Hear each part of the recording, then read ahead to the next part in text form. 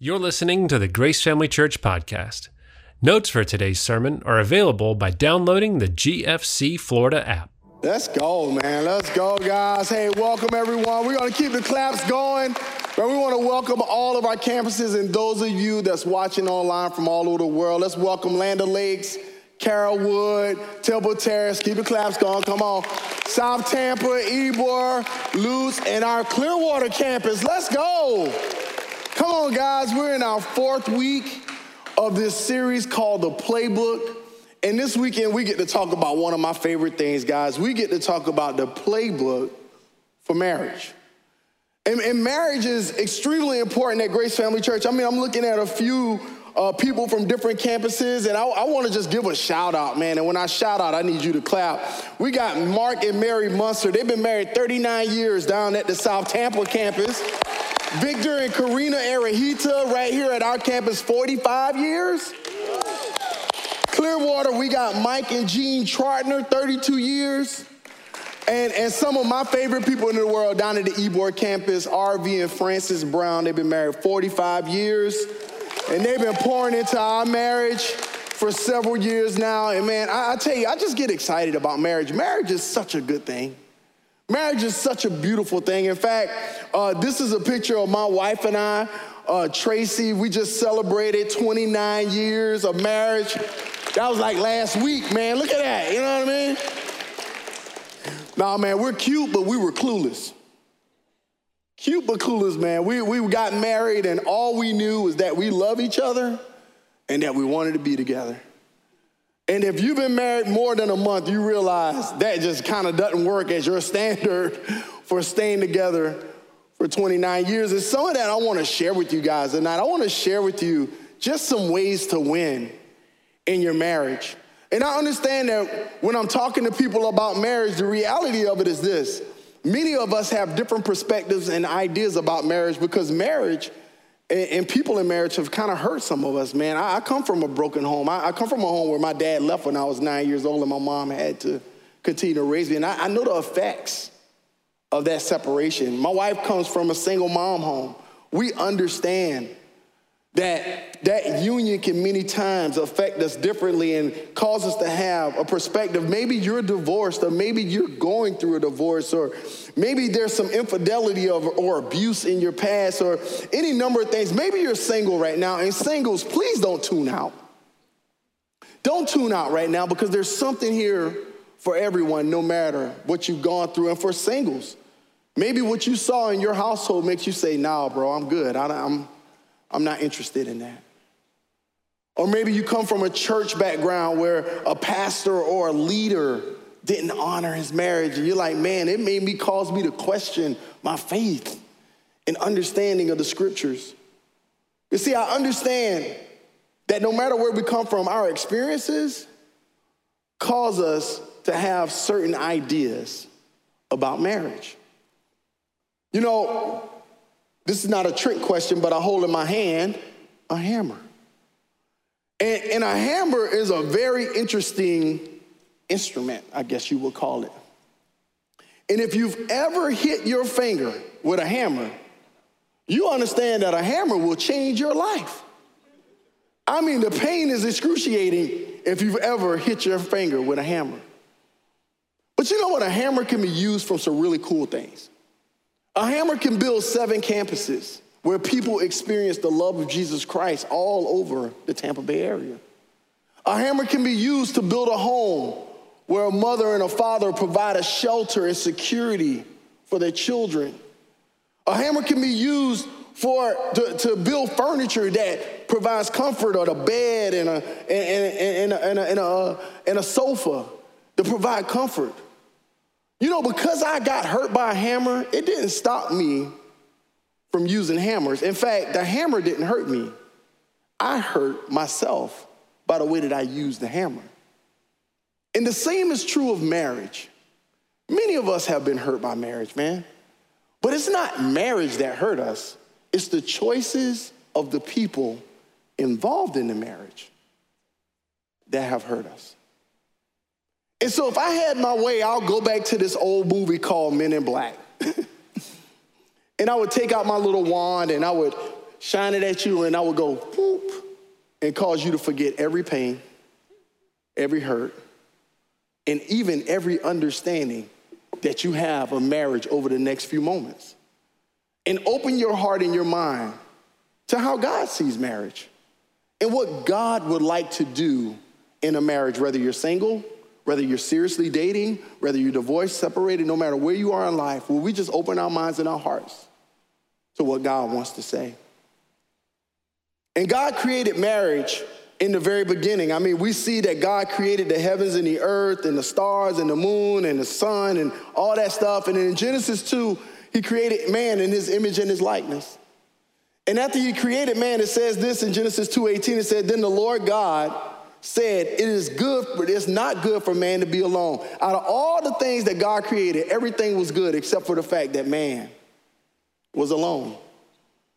I will make a helper for him. And that word helper means ally. It doesn't mean helper like we think, like come over here and help me. It means an ally, someone to come alongside you to help you achieve what God has called you to do. And then the Lord made the woman from the rib, and he brought her to the man. Singles, he made the woman, and he brought her to the man. And this explains why a man leaves his father and his mother and is joined. That word is cleave, and he cleaves to his wife, and those two become one flesh. You see, God establishes something in the beginning. He said, I want a man to have a relationship with me individually. I want a woman to have a relationship with me individually. And then I want those two who have an individual relationship with me to now have a relationship with each other. And I want that eternal relationship that they have for me to be mimicked, I can't even talk right now, to be emphasized in such a way that it represents the relationship that they have with me. And they are together until death do them part. And when they have little ones who've been cleaving to them for 18, 19, 20 years, or however long they cleave to you, that couple would do marriage so well that those little ones would say, I'm going to leave this and go and cleave for myself. And it got me to thinking about how my marriage to my wife affects the next generation. You see, God instituted marriage to make his name great, to create little Christ bearers that will carry his name to the generations. You know, I read a statistic that if one spouse comes from a divorced home, the rate of divorce for that person's marriage is 50%. If both come from a divorced home, that rate triples. So the idea that Ralph Johnson, who comes from a broken home, and Tracy, who comes from a broken home, are standing here for 30 years, we have broken the statistic. And I'm here to tell you, yeah, come on, man. I'm here to tell you that through God and with God, doing it God's way, come on, somebody, doing it God's way actually works. And you don't have to worry about being a statistic. You know, so when we create a playbook for marriage, it's based on God's idea. See, you can't create a playbook based on what you think. Your playbook has to be based on God saying these two will come together and stay together till death do them part. They're going to cleave together, and that cleaving together is going to represent me so well that that child would want to cleave to someone else. And when I think about a playbook is written to win. It's a strategy to win.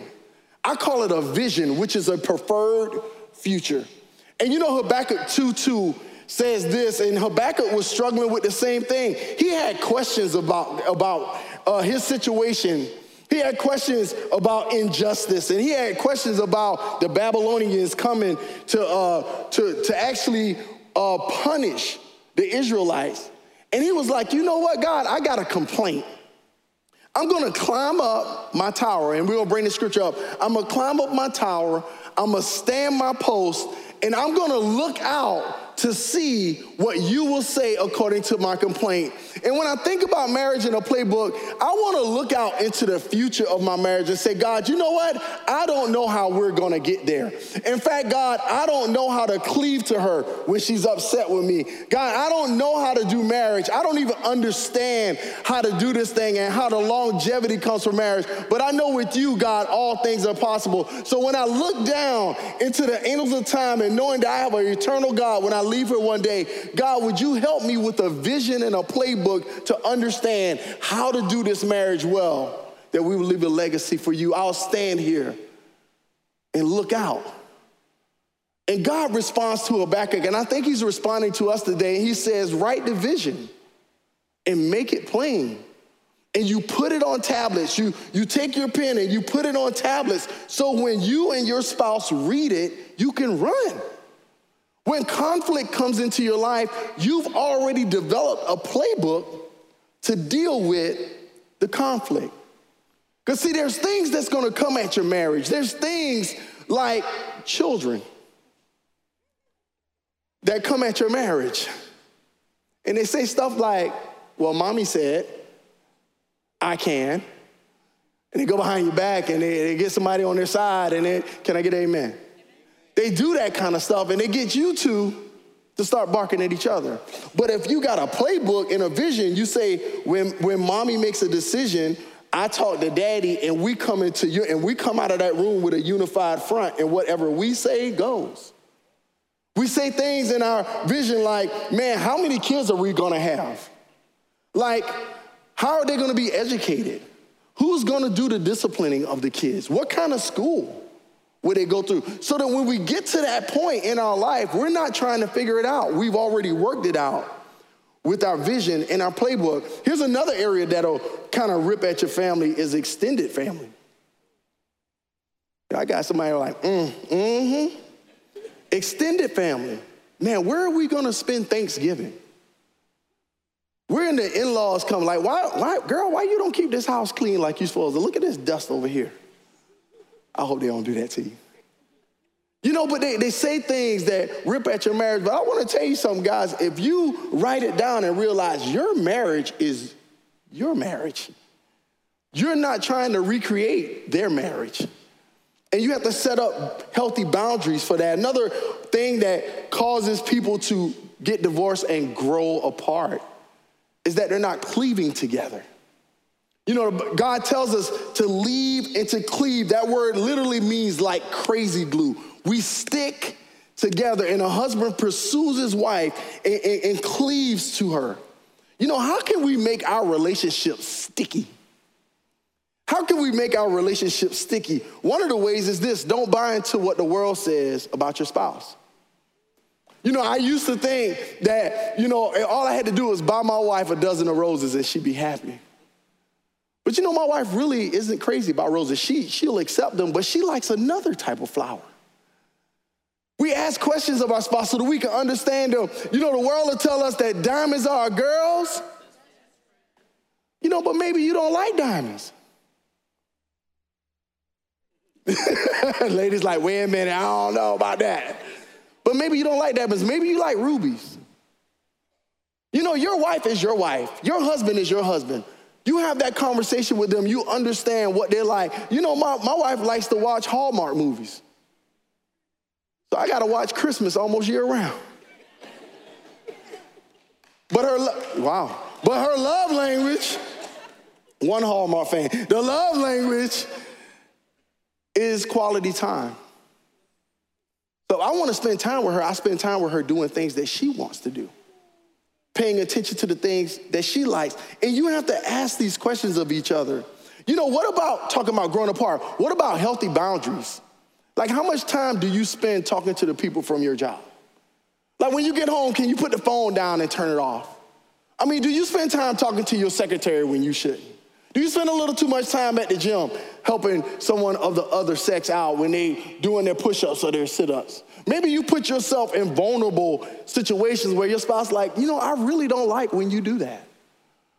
You know, I remember, this was, yeah, all right, here we go. You know, anybody ever hear of Schwans? Like the people that come to your house and they deliver the food? I think I was home from deployment, and Tracy had ended up getting the Swans guy. He bringing the food over, and he's dropping off whatever the kids like and stuff like that. So he knock on the door and just, hey man, is Trace home? I'm like, bro, who is Trace? And did you just cut my wife's name short and gave her like a nickname? I'm like, there's no more Swans guy. The Swan subscription is over. Like, you're gonna call my wife by her name, bro. Like, you're not gonna make up a nickname for my wife and give her something intimate that just, nah, bro, we ain't gonna do that over here. Can I get an amen? All right, I figured that. I wasn't by myself. All right. So these are little areas that you can write down. Like, and I can think of a whole bunch of them that Tracy and I like. There's just certain things, man, boundaries that we're not gonna cross. There's certain things that we're not gonna do. And when we get to those situations, we can run. We don't get stuck. It's a part of our playbook. It's a part of the plan. Like, we just work it out and we know what to expect of each other. What's gonna happen with your budget? How are you gonna spend your money? Who's gonna control the money? How much is okay? Some of us are terrible with money, and we need somebody to give us an allowance.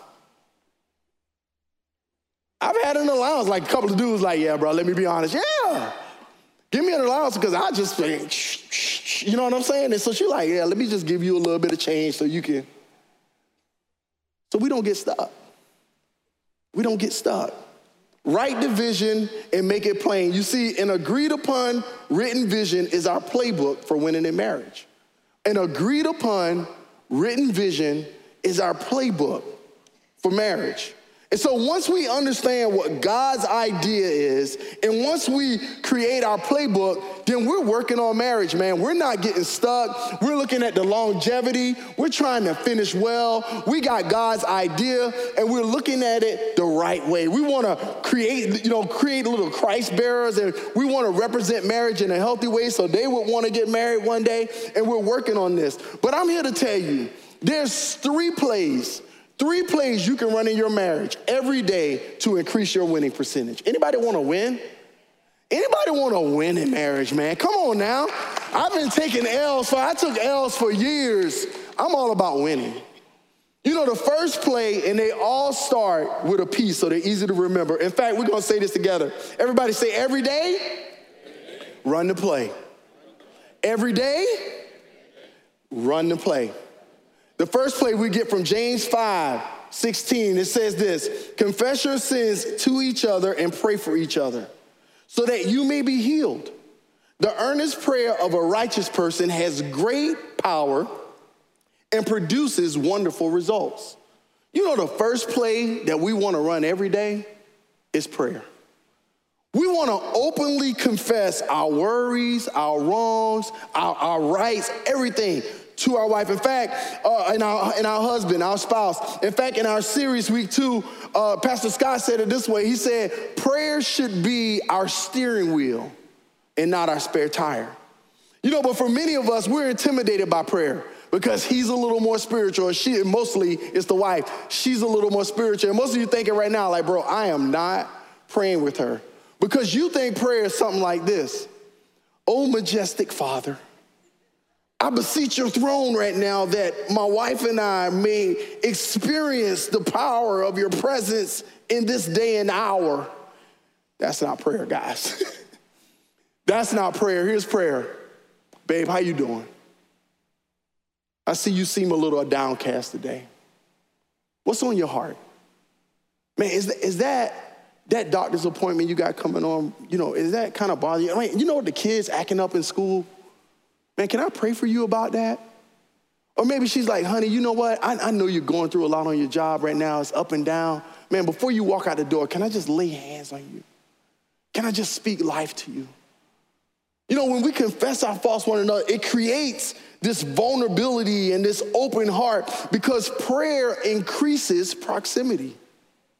Prayer increases proximity.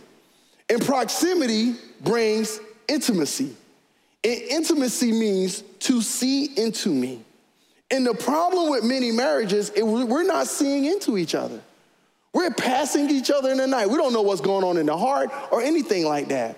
And see, spiritual intimacy increases physical intimacy.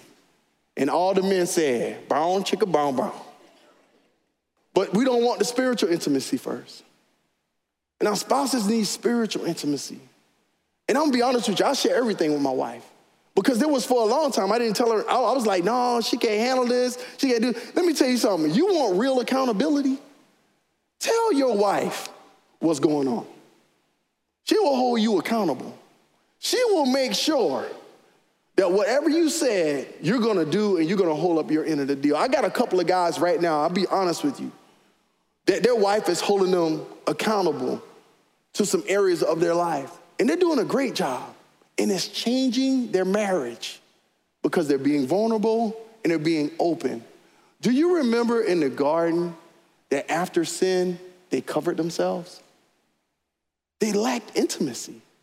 And we're trying to restore that openness that we had in the garden. So the first play we want to run is the play of prayer. The second play we want to run, we get from Hebrews 13:4. It says, let marriage be held in honor among all. Everybody say all. Let marriage be held in honor above all, among all. And let the marriage bed be undefiled, for God will judge the sexually immoral and the adulterous. God will judge the sexually immoral. Now, singles, this is sexually immoral, is when you have a relationship with God. The Bible also calls that fornication. When you have a relationship with God and you're having sex outside of the context or the marriage bed that God has designed for that activity to take place in, the Bible calls that sexual immorality. And adultery is simply that. It's like you're having sex outside of marriage.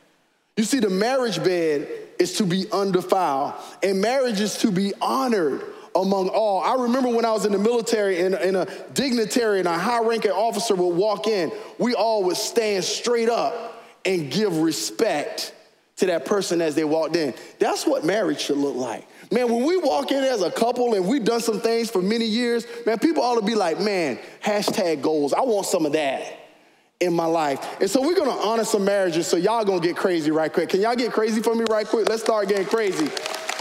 We got Aaron, George, and Esther Stolfo. They've been married 58 years. Over at Carrollwood, we got Joe and Miriam Diaz, 50 years. Half a century. Come on now. We got Greg and Glenna Mayer at Land O'Lakes, 49 years. Let's go, man. Let's honor marriage. We honor marriage at Grace Family Church because we want to see people win. But you know, the marriage bed is to be undefiled. And I remember singles, this was for you a little bit. I remember reading when I was studying for the message, you know, in the first century, they wrote about a girl who said her marriage bed had not even been sat on. She wouldn't allow anybody even near her marriage bed until she was entered into a covenant of marriage. You see, the marriage bed is a place of exclusivity. I did it. Exclusivity. It's exclusive. It's for you and your spouse. And we talk about love around here all the time. I mean, we got agape love. That's the love of Jesus Christ, where he died on the cross for our unconditional sins, and we experience the grace and mercy of God. Come on, somebody. And God is so good with that, and we share that with each other. So when you offend me, I can forgive you because I've been forgiven by Jesus Christ. That's agape love. And then we got phileo. That's that brotherly love. That's like, yo, that's my guy. That's courageous kind of love. Like, that's my brother. You're not heavy. I'm here for you. We're going to walk this out. I'm going to be there for you. That's phileo love. I can give that. I can lay that out to everybody. But you know, there's one love that's only for your spouse. It's called eros. And it's the romantic kind of love. It's the Luther Vandross kind of love. It's the Marvin Gaye, let's get it on kind of love. It's the love of eros. And you know, one of the things about eros is this, guys. You know, we can hand out agape and we can throw around phileo, but your eros needs to be aimed at your spouse. We need to aim our eros at our spouse. We shouldn't be aiming it all over the place and trying to find romances in places that it shouldn't be because we're defiling our marriage bed. You know, singles, in 1 Timothy 4:12, it says this: don't let anyone look down on you because of your youth. You know, for many of us, we're like, man, I'm not married yet. I can do what I want to do. I can express myself sexually. I can wear what I want to wear. And no, the Bible doesn't teach that. It says be an example to all believers in what you say, the way you live, in your love, in your faith, and your purity. And that word purity comes from the root word that means holy. It means that you're set aside. And you know, if you walk in preparation, you don't have to react when situations happen to you. See, you prepare so that you don't have to react. Because singles, I can tell you this, guys, and I've blown it myself, but I can tell you the greatest gift you can give is two things that you can give on your marriage night. It's not a nice car. It's not a nice home. It's not a big bank account, all them things that we work for. Oh, I'm getting ready for marriage, and I'm going to work it out, and one day pass around. You know what the two things you can give on your marriage, to your marriage, that'll change everything? A fervent relationship with Jesus Christ and the gift of purity that God has given to you. And when you give that to your spouse on your marriage night, it is the greatest gift that you can give to anyone. And I understand we live in a culture, guys, I've counseled people who've been living together, but when they understand this concept, they said, you know what? You sleep on the couch and I sleep in the room now. I know we can't move out, but Pastor Ron, we're gonna walk this thing out into our marriage night. I'm doing a marriage the end of this month of a young man who made that commitment 3.5 years ago. And his marriage bed will not be defiled. And it's gonna be a beautiful thing when they come together on that night because he's given his wife something that he hadn't spread out to everyone else. Because purity increases passion. And God can restore, and I'm a witness because I did it before I was married. God is a witness that God can, by the blood of Jesus Christ, I'm a witness. The blood of Jesus Christ will wash you. He will cleanse you. He will restore you. He will renew you. He will cleanse your heart. He will cleanse your mind. And I'm a witness that he will restore your marriage bed even if you've blown it in the past. God can do it, man, if you trust him and his ways. The first play we're going to run is prayer. Second play we're going to run is purity. And here's the third play, guys. We find it in Ephesians 5:21. It says, and further, submit to one another out of reverence for Christ. We submit out of reverence for Christ. And as the scriptures say, here comes that scripture that God wrote in Genesis. As the scriptures say, a man leaves his father and mother and is joined to his wife, and the two become one. This is a great mystery, but it is an illustration. Everybody say, it's an illustration. It's an illustration of the way Christ and the church are one. So again, I say, each man must love his wife as he loves himself, and the wife must respect her husband. You know, the third play we got to run every day is the play of posture, because posture paints the picture. It paints a picture of Jesus Christ. And if I'm not submitted and surrendered to Jesus Christ, I can never submit and serve my spouse. I mean, if my knees are not bowed every single day and surrendered to the King of Kings and the Lord of Lords, and if he doesn't fill me with his Holy Spirit, I will never be able to turn to my spouse and serve, encourage, and submit to her. And the problem is we're trying to do this out of our own strength, and we can't do it out of our own strength. We need to be surrendered to Jesus Christ. And I thought about this today. I was like, man, what if marriage ain't even about us? What if marriage has nothing to do with us and everything to do with him? What if God created two people, brought them together to honor him for eternity and create little Christ bearers? What if he gave us the ability to write out a plan so that we will cleave together and that we'll be able to navigate all the rough areas of life? What if our prayer, what if our purity, what if our posture has nothing to do with us? What if the picture of our marriage, and we throw this picture up, what if the picture of our marriage has nothing to do with us but everything to do with him? Because when people people see us, we want them to see the cross. We want them to see Jesus Christ, the one that was crucified for them, the one that will draw them near. No matter if they're single, no matter if they're hurting, no matter if they're divorced, no matter if they're married, one day we're going to leave here and all we care and all we hope for, that you'll see the cross, man. That you'll see the one that died for you, who'll bring you near, who'll renew you and restore you. What if it never was about us? You know, guys, I'm going to tell you what I realized about 20 years ago, the power of the cross. And if my life was never surrendered to Christ, I would be ashamed to stand up here and tell you about marriage. But when I bowed my knee to Jesus, he restored things. He cleaned me up. He set me right. He put me on the right track. He changed my life. He changed my family. He changed the way that I see things. And so it all starts with surrender. So if you will bow your heads right now, everybody, man, online, all over this room, at every campus, let's pray right quick. God, I just thank you, God, for everyone under the sound of my voice. I pray, Father, for marriages that are broken. I pray for those who are broken by those who made bad choices in marriages. God, I pray that you would change the way that we see marriage today through this message, that we'll be able to develop a playbook and an understanding based on your idea. God, marriage is your idea. And help us to understand that, God. But today, guys, if you're watching online at this campus, at all of our campuses, you're saying, Ralph, man, I need to surrender my life. I need that change that you were talking about. I want you to just lift your hand right now. I'm the only one looking around. Just lift your hand up in there. You're saying, Ralph, I need a change. I need to be renewed. I need to surrender my life. I want to know this God that you're talking about. So would you just keep your hands up? I'm going to pray, and we're going to pray as a family, guys. Everybody, let's pray right now together. Everybody, repeat this after me. Say, Father God, I thank you for the cross.